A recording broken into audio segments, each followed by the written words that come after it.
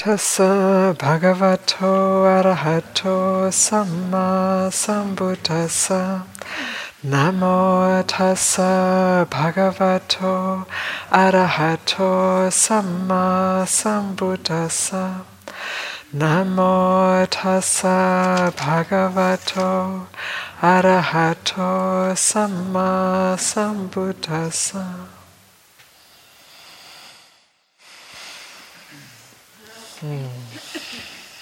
Very sweet to hear everyone chant that together.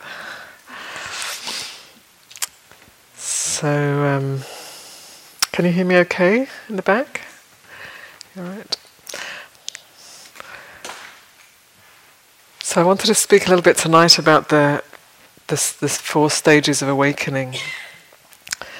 And Venerable Ayya will speak a bit more tomorrow about the path and fruit, going into more detail, but I just kind of wanted to bring it in. And also, before I start, just to acknowledge the potency in this room. There's a sense of potency from all of our practice together, and from the sila that we're keeping, and from listening to the Dharma and practicing. It's just like it feels quite a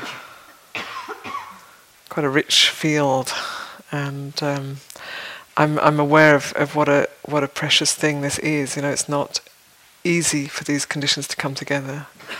So I'm just enjoying that as I sit here and having mudita for all of us being in this retreat together. And it may be the internal experience may not be wonderful, but still here we are doing the work. And that has a good effect, and we support each other in this. When we're practicing like this, often we can keep going much longer or deeper than if we were alone or in a small group, or coming from our busy lives into a sit. So it's just wonderful to experience these supportive conditions. So the 4 stages of awakening. You may all be very familiar with them. The first being the stage of stream entry, and then so one who's realized stream entry, there's the stream entry path and stream entry fruit, which Venerable Ayya will speak a bit more about tomorrow, because there's been some confusion around that in the different texts that have come down. And one who has realized the fruit of stream entry is destined for enlightenment. There's no way that a stream enterer will fall back, forget, lose contact with the Dharma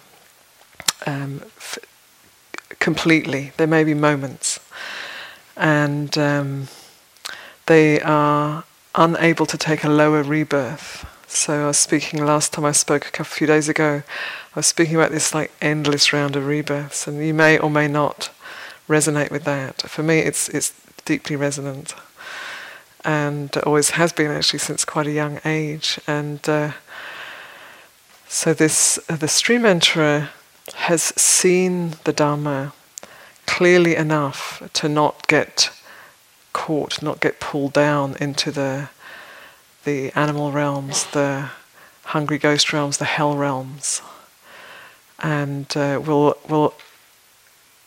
is destined for Nibbana. So they may in that very life realize Nibbana, or they may have several more lives. So in the suttas it talks about 7 more lifetimes, but numbers in the suttas are a little bit arbitrary. So 7 generally means like not many, and 500 means a lot, So it probably means not many. It may not mean exactly 7, but within one isn't just lost endlessly, circling around and around through another birth, seeking another pleasure, another identity, another possibility for fulfillment. So there's the stream enterer has seen the Dharma clearly enough to not do anything that will will pull them down into the lower realms. So there's not only not too long to stay around, but also the life is going to be okay, a human life or a life of it in one of the Deva realms. And the stream enterer,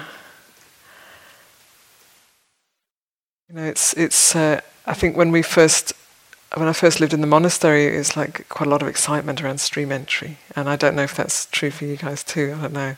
They're like, "Oh, stream entry, let's go for that." And of course, then we meet all of our huge lifetimes of karma when we're just trying to strive for this breakthrough, and it can be beneficial to have the sense of that as a goal, and it can be unhelpful. It kind of depends a little bit on the individual. So it can be like that one's so focused on trying to realize stream entry that you are just a self trying to get somewhere, get away from somewhere, and that's, as I was speaking before, then we're just caught again in that endless cycle. But it can also be helpful to put the causes and conditions in place for a ripening to happen. So a very, very important support is to live with good ethics, good sila. Without that we're kind of not going to get very far. And to have good friends who will support us, who will encourage us on the path. So if we're always hanging out with people who are, just want to have fun or get into philosophical conversations which don't really lead anywhere or whatever, then it's not going to support us. So to find, it's okay, a little bit of that, but to find people who understand the importance of this path and practice, and who support us in this path and practice. And the Buddha says, if you find a friend who can support you in this way, you should stay with them. You should stay close to them for a long time. Keep them close to you. Don't just say, "Oh, thanks," and then off do the next thing. But really treasure those people. And I think, honestly, in America, the conditions are remarkably good for this practice.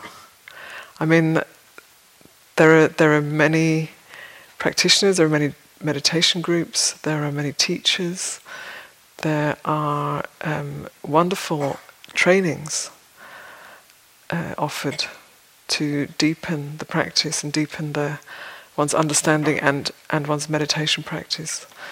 And it's not so hard to find people. So I know folks who connect online. In the morning, 3 or 4 people will just meet together, do some chanting, and then meditate online together in different places, and then go off to work and do their thing. And it's very, very supportive. So even if you don't have somebody nearby, in this country there's like a richness of Dharma and of Sangha. So to really make use of that and let it be a support in your path and practice. So the Buddha says many things about the stream entry. He says one who has realized stream entry is greater than power over all the world is the realization of stream entry. Greater than the greatest wealth or the greatest treasure is the treasure of stream entry. And when you hear this at first, you think, wow, it must be really, really powerful if it's greater than power over all the world. But it's more that when one realizes stream entry, you realize it's meaningless. Power over all the world is meaningless. It's empty. The world is fluxing. It's changing all the time.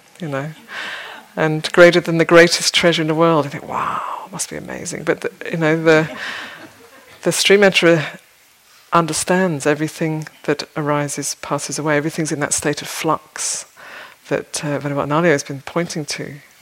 He's been speaking about momentariness, and then in the commentaries, and then the early teachings, there's a beginning, a process, and then an end.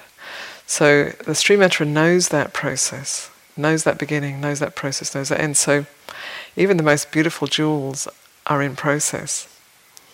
They're not really what they appear to be. So it's more that the power and the wealth is being able to see things as they are, to be able to see the truth of the way things are directly.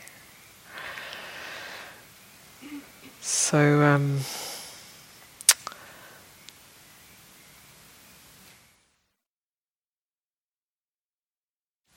the stream entry, the moment of insight for a stream enterer, for the one who has realized the fruit of stream entry, they see for just a few moments. It's like seeing with the eyes of a Buddha, seeing clearly the constant changing nature of things, the flux of things. And sometimes it's spoken about as though, most of the time we have these veils of delusion, veils of ignorance we're looking through these veils, we're not really seeing things as they are. And then for the stream enterer, it's like it's been ripped, that veil's been ripped away for a few moments, and then you see like, wow. You see directly the flux of everything. And then after a few moments, the veil comes back, because there's still karma to be worked out. It's not done yet. But one has seen clearly the truth of the way things are, so you can never forget that. You can never really go back into believing the stories in the way that one did before. And in realizing stream entry, the first of the Buddha speaks of 10 fetters, 10 things that hold us back. So in realizing the fruit of stream entry, the first 3 fetters have been cut. They're not going to come back. And the fetters are Sakkaya Ditthi, which is literally believing that this body is who and what I am. But it's pointing to the 5 khandhas. It's pointing to the 5 aggregates. So it's believing that these 5 aggregates are who and what I am. So that's cut. You've seen through that. You know that is not the truth of it. And even though, of course, there's, you still move away from painful feeling, and you still want to have nice experiences, and there's still a sense of a person on the path cultivating the path. There's those things can still be there, but there isn't a true deep belief that this process here is who and what I am. It's seen as a process. It's seen for what it is. And then the second of the fetters is vicikicca, or doubt. So doubt in the Buddha, that the Buddha was awakened, was an arahant, fully awakened one. Doubt in the Dhamma, that the teaching leads to liberation. And doubt in the Sangha, that there are those who have realized different levels of this awakening. So that is cut on for the stream enterer. And then the third one is Silabata Paramasa, or the belief that following rites, rituals, I like to think techniques goes in there, will get us enlightened. So it's believing that something external that we do, or that we put onto our life will bring full awakening. And the Buddha is very clearly pointing to, the 7 factors of awakening. They will bring us realization. They're not some external practice. They're not like if you watch the breath here, or if you bathe in the river Ganges every day, or whatever it might be, or if you bow to your Buddha shrine every morning and reaffirm the precepts, it's a good thing to do, but it's not going to bring you full realization. It's the mindfulness, the investigation, the energy, exploring, looking. That's what leads us to awakening, the 7 awakening factors. So those 3 fetters are cut in the stream enterer. So they're no longer trying to get the right technique. If only I know quite a number of people have said, can we listen to the recordings of Venerable Anandabodhi's meditations, because we want to get it down exactly. We want to. Somebody was wanting to get their cell phone so they could look online and listen to the talk. The teaching is offered, and then we each have to find our way. So, just I think last night, Shaila was saying, I hope it's okay for me to say this, Shaila was saying, if at the end of this retreat we have 97 different ways of practicing Anapanasati, we know that the retreat's been successful. So you have to make it yours. You have to make the practice yours. And we're different, different people have different strengths, different skills, different levels of, different amounts of supportive or obstructive karma. We're all different. And one of the things I really appreciate in the Buddha's framework of these stages of awakening is that he points out that some people enter into stream entry. So it's called those who have there are those who are Dhamma followers, and there are those who are faith followers. So Dhammanusari and Saddhanusari. So Venerable Ananda is clearly of the Dhamma leaning. So the Dhammanusaris, he may be a little, I don't know. The Dhammanusaris are those whose minds love to investigate the Dhamma, explore the Dhamma, apply the Dhamma, and it's through that investigation and through that understanding and application of the teachings that they enter the stream. And then the Saddhanusaris are the faith followers. And it's said that for the Saddhanusaris, the practice of mindfulness of impermanence is their access to stream entry. It's kind of simple. It's very doable.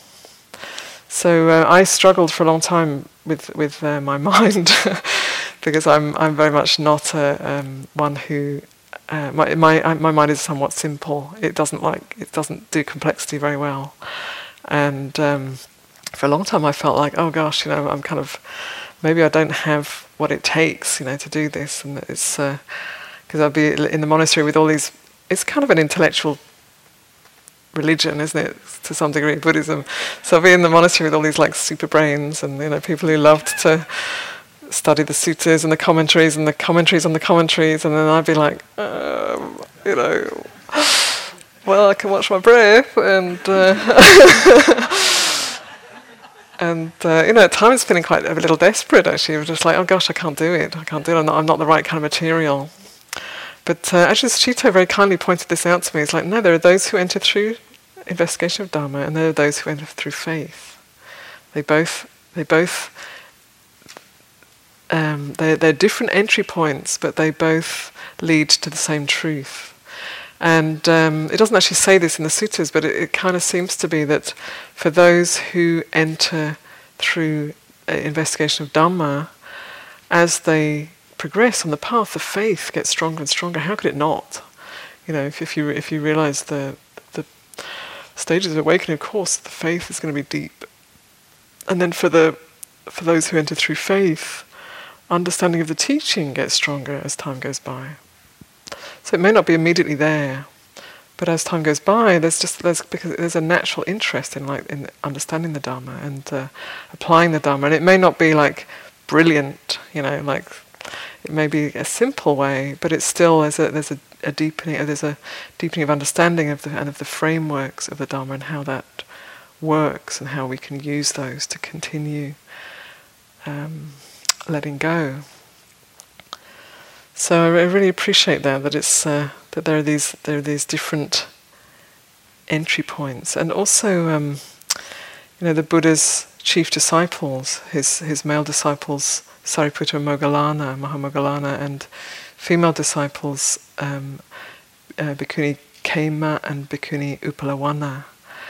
One of both of those, that one Sariputta and Khema are they're like known for their understanding of Dhamma, so they're good intellect, and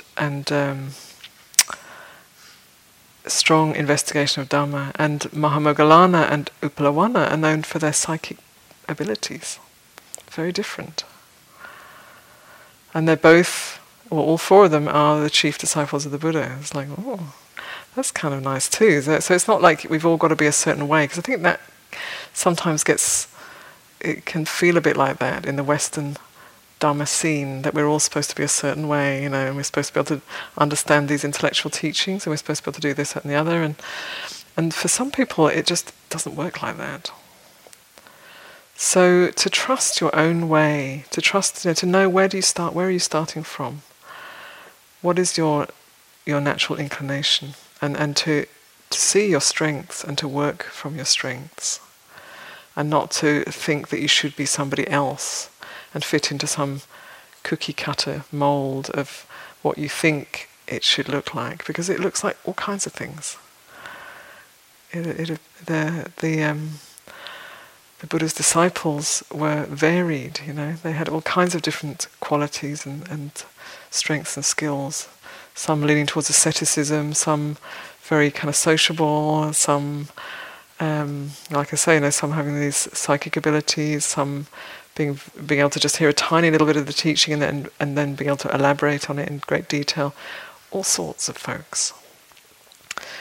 And the path is, it is for you. It's for us. It's not for somebody else. I mean, it's for everyone. It's not that other people can do it and you can't. So Bhikkhu Bodhi once said that there are only two things you need to realize the path. The first is to start practicing, and the second is not to stop. So I think that we can all do that. We've already started. So the stream entry, once one realizes stream entry, it's a huge shift of paradigm. We're no longer in that endless round of rebirths, and our minds, or one's mind, is inclined towards the Dharma, and also towards sila. So it said that a stream enterer is not able to, or is able to break the 5 precepts, but is not able to conceal that. So if they break any of the precepts, they'll immediately want to just tell somebody, clear that up. So there's no incentive to try and cover things up, hide this and that. That's the self that does that. Or let's hope people think I'm better than I am, or let's not show them that I do that embarrassing thing. And so for the stream enterer, the sila, the level of sila is stable. And it's also said that the stream enterer dwells at home with a heart of generosity, free from the stain of stinginess. That they're generous, that they love opportunities to be generous, that they look for ways of being able to offer. So whether that's materially, or in terms of the teaching, or in terms of a listening ear, there's many, many ways we can be generous. So the stream enterer is it's spoken about it as the streams of merit of a stream enterer. The merit of having unshakable faith in the Buddha, unshakable faith in the Dhamma, unshakable faith in the Sangha, and then there are two different sutras. One says, and this stable virtue, the sila, and the other says that they dwell with this heart of generosity, looking for opportunities to be generous. So these are the streams of merit of a stream mantra. But it doesn't end there. So the next level of awakening is the sakadagami, or the once returner. So just as the stream mantra is not coming back, not too many more lifetimes, the once returner will only come back one more time. And the once returner has they say attenuated, so lessened greed and hatred. So seen through the illusions of the sense world enough that they're not going to keep coming back again and again and again. But they're not. But there still is some greed. There still is some aversion. They're not free from that yet. So that's a sakadagami who will is destined for not more than one more birth in this realm. And then the anagami is completely free from greed and hatred. And the anagami is the non-returner, will not return to this world as a human being, but they haven't finished the work yet. Still a bit more to do. So they, the anagami so if somebody realizes anagami in this as a human being, they will then be reborn in a kind of a deva realm, where they live for, I forget how long it is, but very, very, very, very, very long time. And at the end of that very, very long lifetime in this quite beautiful realm, they become enlightened. So that's not bad. And the anagami, the non-return, the Brahma Viharas are kind of directly connected with the anagami. So if one develops the Brahma Viharas, those boundless states, that's like an enormous support for. I don't know whether one can go straight from being not a stream mantra to anagami through the Brahma Viharas. I don't know. Why don't you try it and see? But certainly they say that if one has realized stream entry, then the practice of the Brahma Viharas will take you leaps and bounds. And you can see that the Brahma Viharas, they are directly countering greed and hatred. There's no room for greed and hatred when the Brahma Viharas are cultivated. So that's kind of wonderful. And there's so for the anagami, they're free from greed, free from hatred, but there's still 5 more fetters, which I hope I can remember because I didn't bring my little paper with those on. And so for the arahant, those are the first 5 fetters. For the stream mantra, seeing through personality view, or the identification with the 5 khandhas, no longer having doubt in the triple gem, not believing some kind of rites or rituals will lead to awakening, and then there's the cutting of greed and the cutting of hatred in the anagami, which is a pretty big deal. And then the arahant is refines and lets go of those last 5 fetters, which are very subtle. So there's attachment to the form realms, which are connected with the 4 jhanas. Attachment to the formless realms, which are connected with the formless jhanas. Conceit, I am. Restlessness and ignorance. So those are the last 5, and we're talking subtle levels. So it can be a little confusing because in the stream mantra is already seen through, knows that the 5 aggregates are not what they are, but you have to wait until you're close to arahantship before you really let go of the sense of I am. And sometimes they talk about that as like a location, that there's a sense of location, that the mind or the consciousness has a sense of location, and then with the arahant that's liberated. So I can't talk about those things because I don't know anything about that, but I think Venerable Analayo is going to go into a bit more tomorrow about Nibbana and so on. But those last 5 are these very subtle fetters that hold one, keep one attached to a sense of being. So these stages are, they have been over the years, over the centuries, over the millennia, have been realized by human beings of all shapes and sizes, all types, have realized these stages of awakening. And surprisingly, there are I've heard that there are monks in Sri Lanka who believe that it's not possible anymore to realize those stages of awakening, which to me is kind of baffling. But apparently there are people who believe that's not possible anymore, even though they are Buddhist.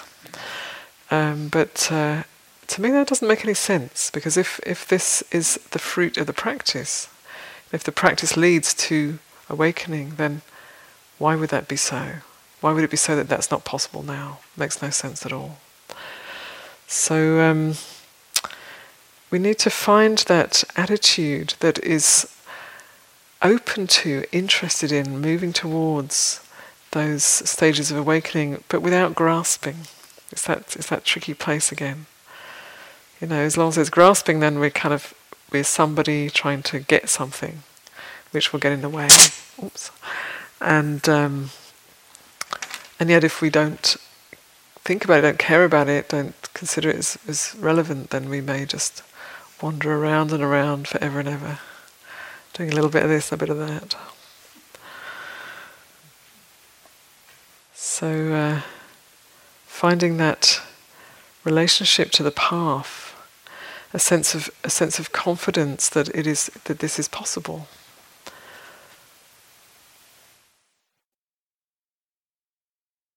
It needs effort. It needs putting the right conditions in place.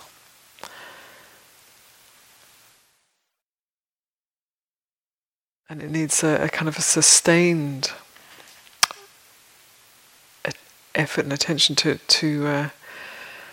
actually break through. But it's not, it is. I was going to say it's not out of reach. It's not. It is the fruit of the practice. So it's kind of tricky, this whole stream entry thing, because people do get very excited. Maybe maybe somebody has an insight into impermanence, and they think, oh, I had this insight into impermanence, so I must be a stream enterer now, But it's a little bit more than that. It's a little bit more powerful than that. And so, there's the trap of believing one has gained realization that one hasn't gained, and then there's the trap of thinking it's so difficult that I won't even try. It's hopeless. I won't even forget it. So there are suttas where it does appear to be like a very difficult to attain state, and there are others where it seems extremely easy.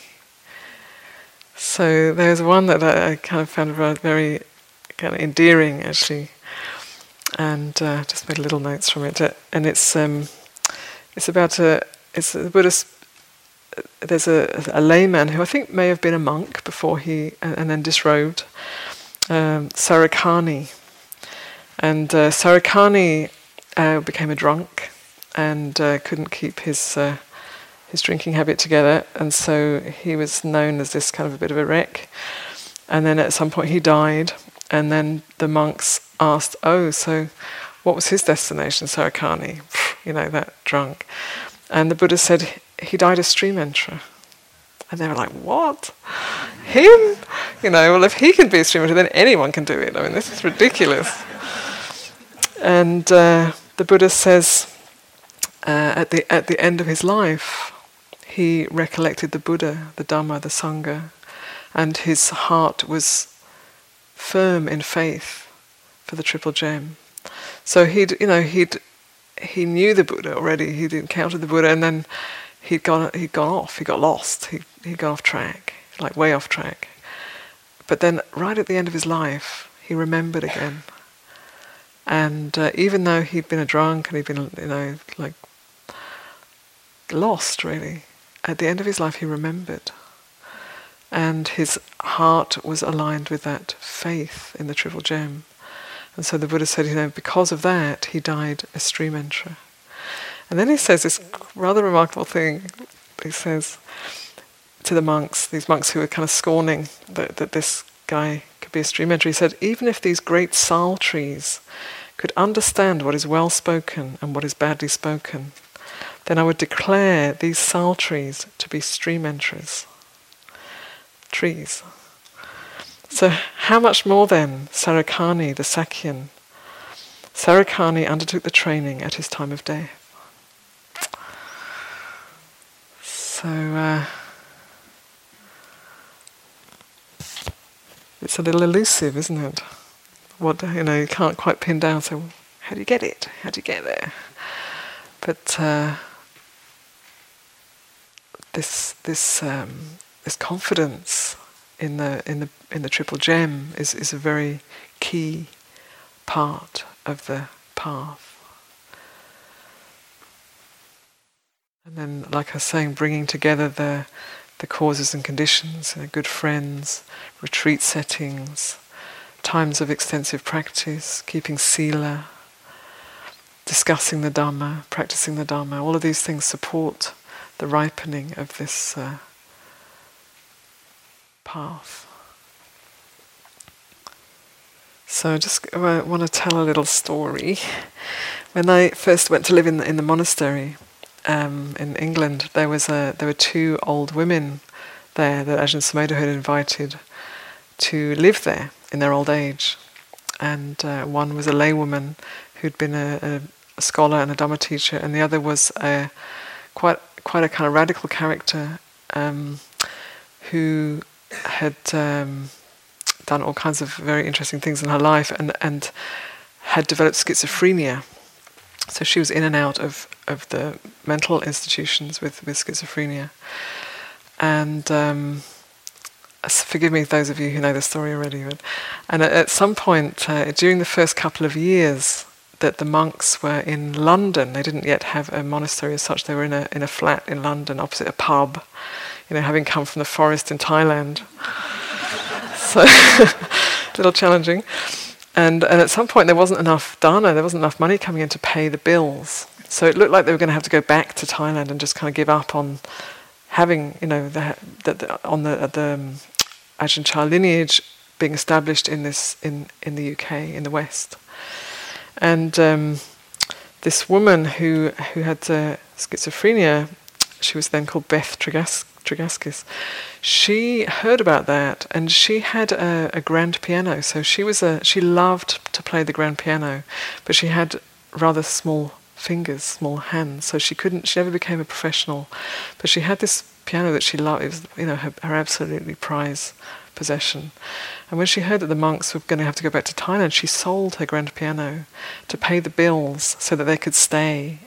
And so thanks to her, I've been able to stay as a nun, and many, Bhayagiris happened, and all of these, many people have had access, and also many of the Dharma books that are available have, in a way, kind of without her doing that generous act, none of that may have happened. So when she became old and was in and out of institutions, Ajahn Sumedho, without discussing it with the nuns, invited her to come and live with the nuns. And so when I arrived at the monastery, she was there, and she was 89 when I arrived. And she wore white. She was like an 8 preceptor. And she was a pretty amazing woman. So she could be very, very crazy, and she could also be very sound. And she had this really, really deep faith in the Triple Gem. It was so deep, and all around her room were pictures of monks and nuns and shrine, and she was just very one-pointed on the Buddha, the Dhamma, and the Sangha. Very one-pointed. And as she came into her 90s, she started to get very sick, and so the nuns were taking care of her. We were just we didn't call hospice or anything. I think it's not quite such a good system back then in the UK, and so we were just kind of meeting with the needs of this woman, and she became very, very sick, and we found out at some point that she had colon cancer, and that was obstructing her digestive system. So she was, sorry to go into the details, but she was vomiting this black, horrible black stuff, that's from somewhere way down in the digestive system. And she was incredibly patient with this. She never complained. She was just very patient, vomiting this horrible stuff and lying down, and we would try and make her comfortable and talk with her, and this went on for quite some weeks. And then at some point she asked one of the nuns she was very close to, she asked permission to die. Is it all right if I die, And this nun said, yes, it's all right. So she wasn't telling her to take her own life or anything. She was just saying, it's okay, you can let go now. So she went into a sort of a deeper state, closer to death. And her actual death moment, she was in her bed, surrounded by monks and nuns, who were chanting her two favourite chants. It was the Metta Sutta and the morning chanting, which goes through the teaching on the 5 aggregates as being impermanent, not self, and dukkha. So, and on the last word of the last chant, she breathed her last breath. So, who knows? She may have died a stream enterer, despite having this really crazy mind, like really crazy at times. She may well have died a stream enterer. So, whatever your particular lot is,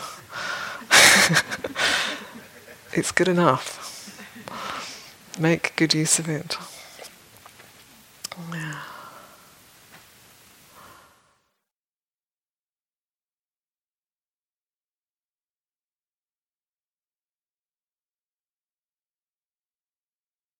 I once had the opportunity to meet, 3 times actually, Venerable Mahaghosananda. And there are pictures of him and the Dalai Lama down in the bookstore, and they're both bowing, and they're both trying to get lower than the other one. And I think the Dalai Lama manages to get a little bit lower than Mahaghosananda. He was a Theravada Cambodian monk, and each time I met him, it was life-changing. So the first time was just very short, but it was like, wow. I've never seen anybody like that before. He was radiant, playful, mischievous, kind. There was a sense of complete acceptance. Like the first time I met him, I was an anagarika, a novice, and I was asked to make tea. He just turned up. He used to just kind of get on a plane and turn up somewhere without telling people he was coming. So he just kind of turned up one day at the monastery, and then it's like, can somebody make tea with a special tea set? And so I was the kitchen manager at the time, so I went and got the special bone china tea set out and made this very nice tea and brought it in, and felt terribly shy, very kind of like, am I doing something wrong? And there was no table, and I didn't know where to put it. And then I felt his mind reach out, and just, it was as though he said, my sister.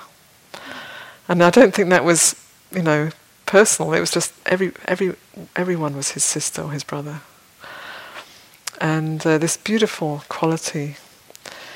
And he was, Cambodian, and Cambodia went through the most horrendous destruction in the 70s.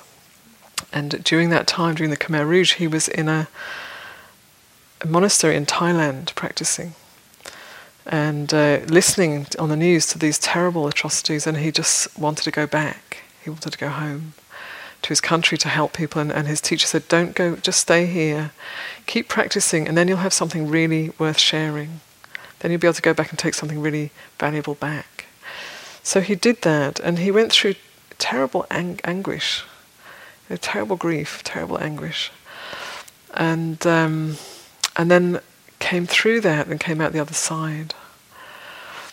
And when I met him, I can say for certain there was not a trace of greed and not a trace of ill will in him. Not a trace. And he was like this being that is just living from a place of presence and very spontaneous, and loving, compassionate, very bright. He had a very bright mind. And there was just this way of meeting life that was not like anything I'd ever seen before. It was remarkable, and it was as though, you could put him. He could have been in a dark room, and he would just light the room up with his radiance. Very, very beautiful being. So for me, that's I don't know whether he was an anagami or an arahant. I don't know, but he certainly was free from those fetters, those obscurations.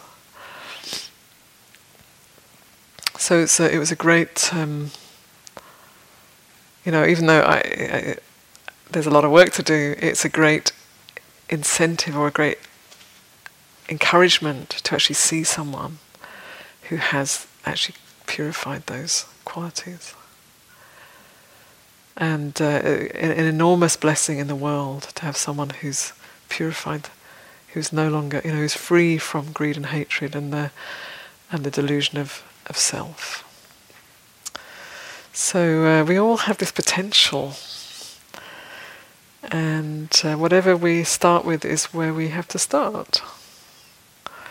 And we just do the work, and we keep practicing, we keep exploring, we keep applying the awakening factors. We keep reminding ourselves of the Eightfold Path, because these are the supports for awakening. And it doesn't matter how long it takes, or whether somebody's doing it quicker than us, or it doesn't matter. We just set your mind in that direction and keep going. And keep exploring, keep investigating.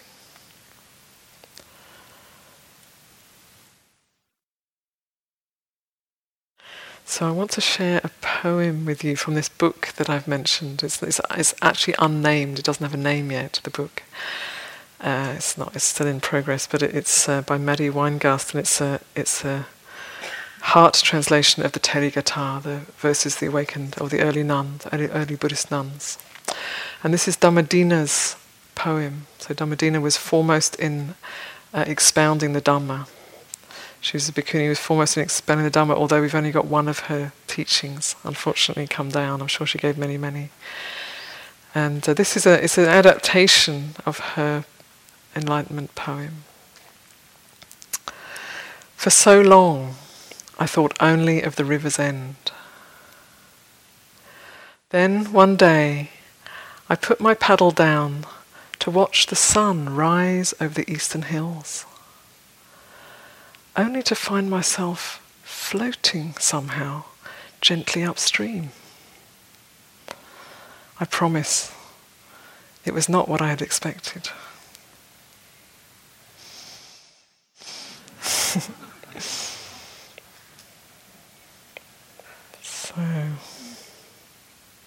So we put in the work, and then at some point we let go.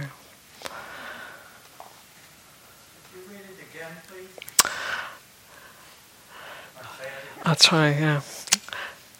Let me see. For so long, I thought only of the river's end.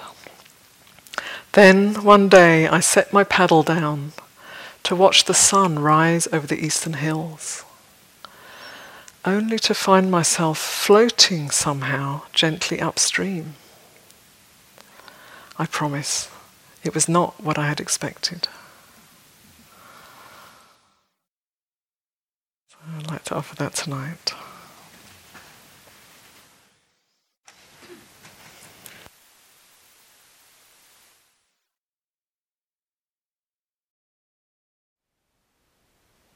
Thank you for listening. To learn how you can support the teachers and Dharma Seed, please visit dharmaseed.org/donate.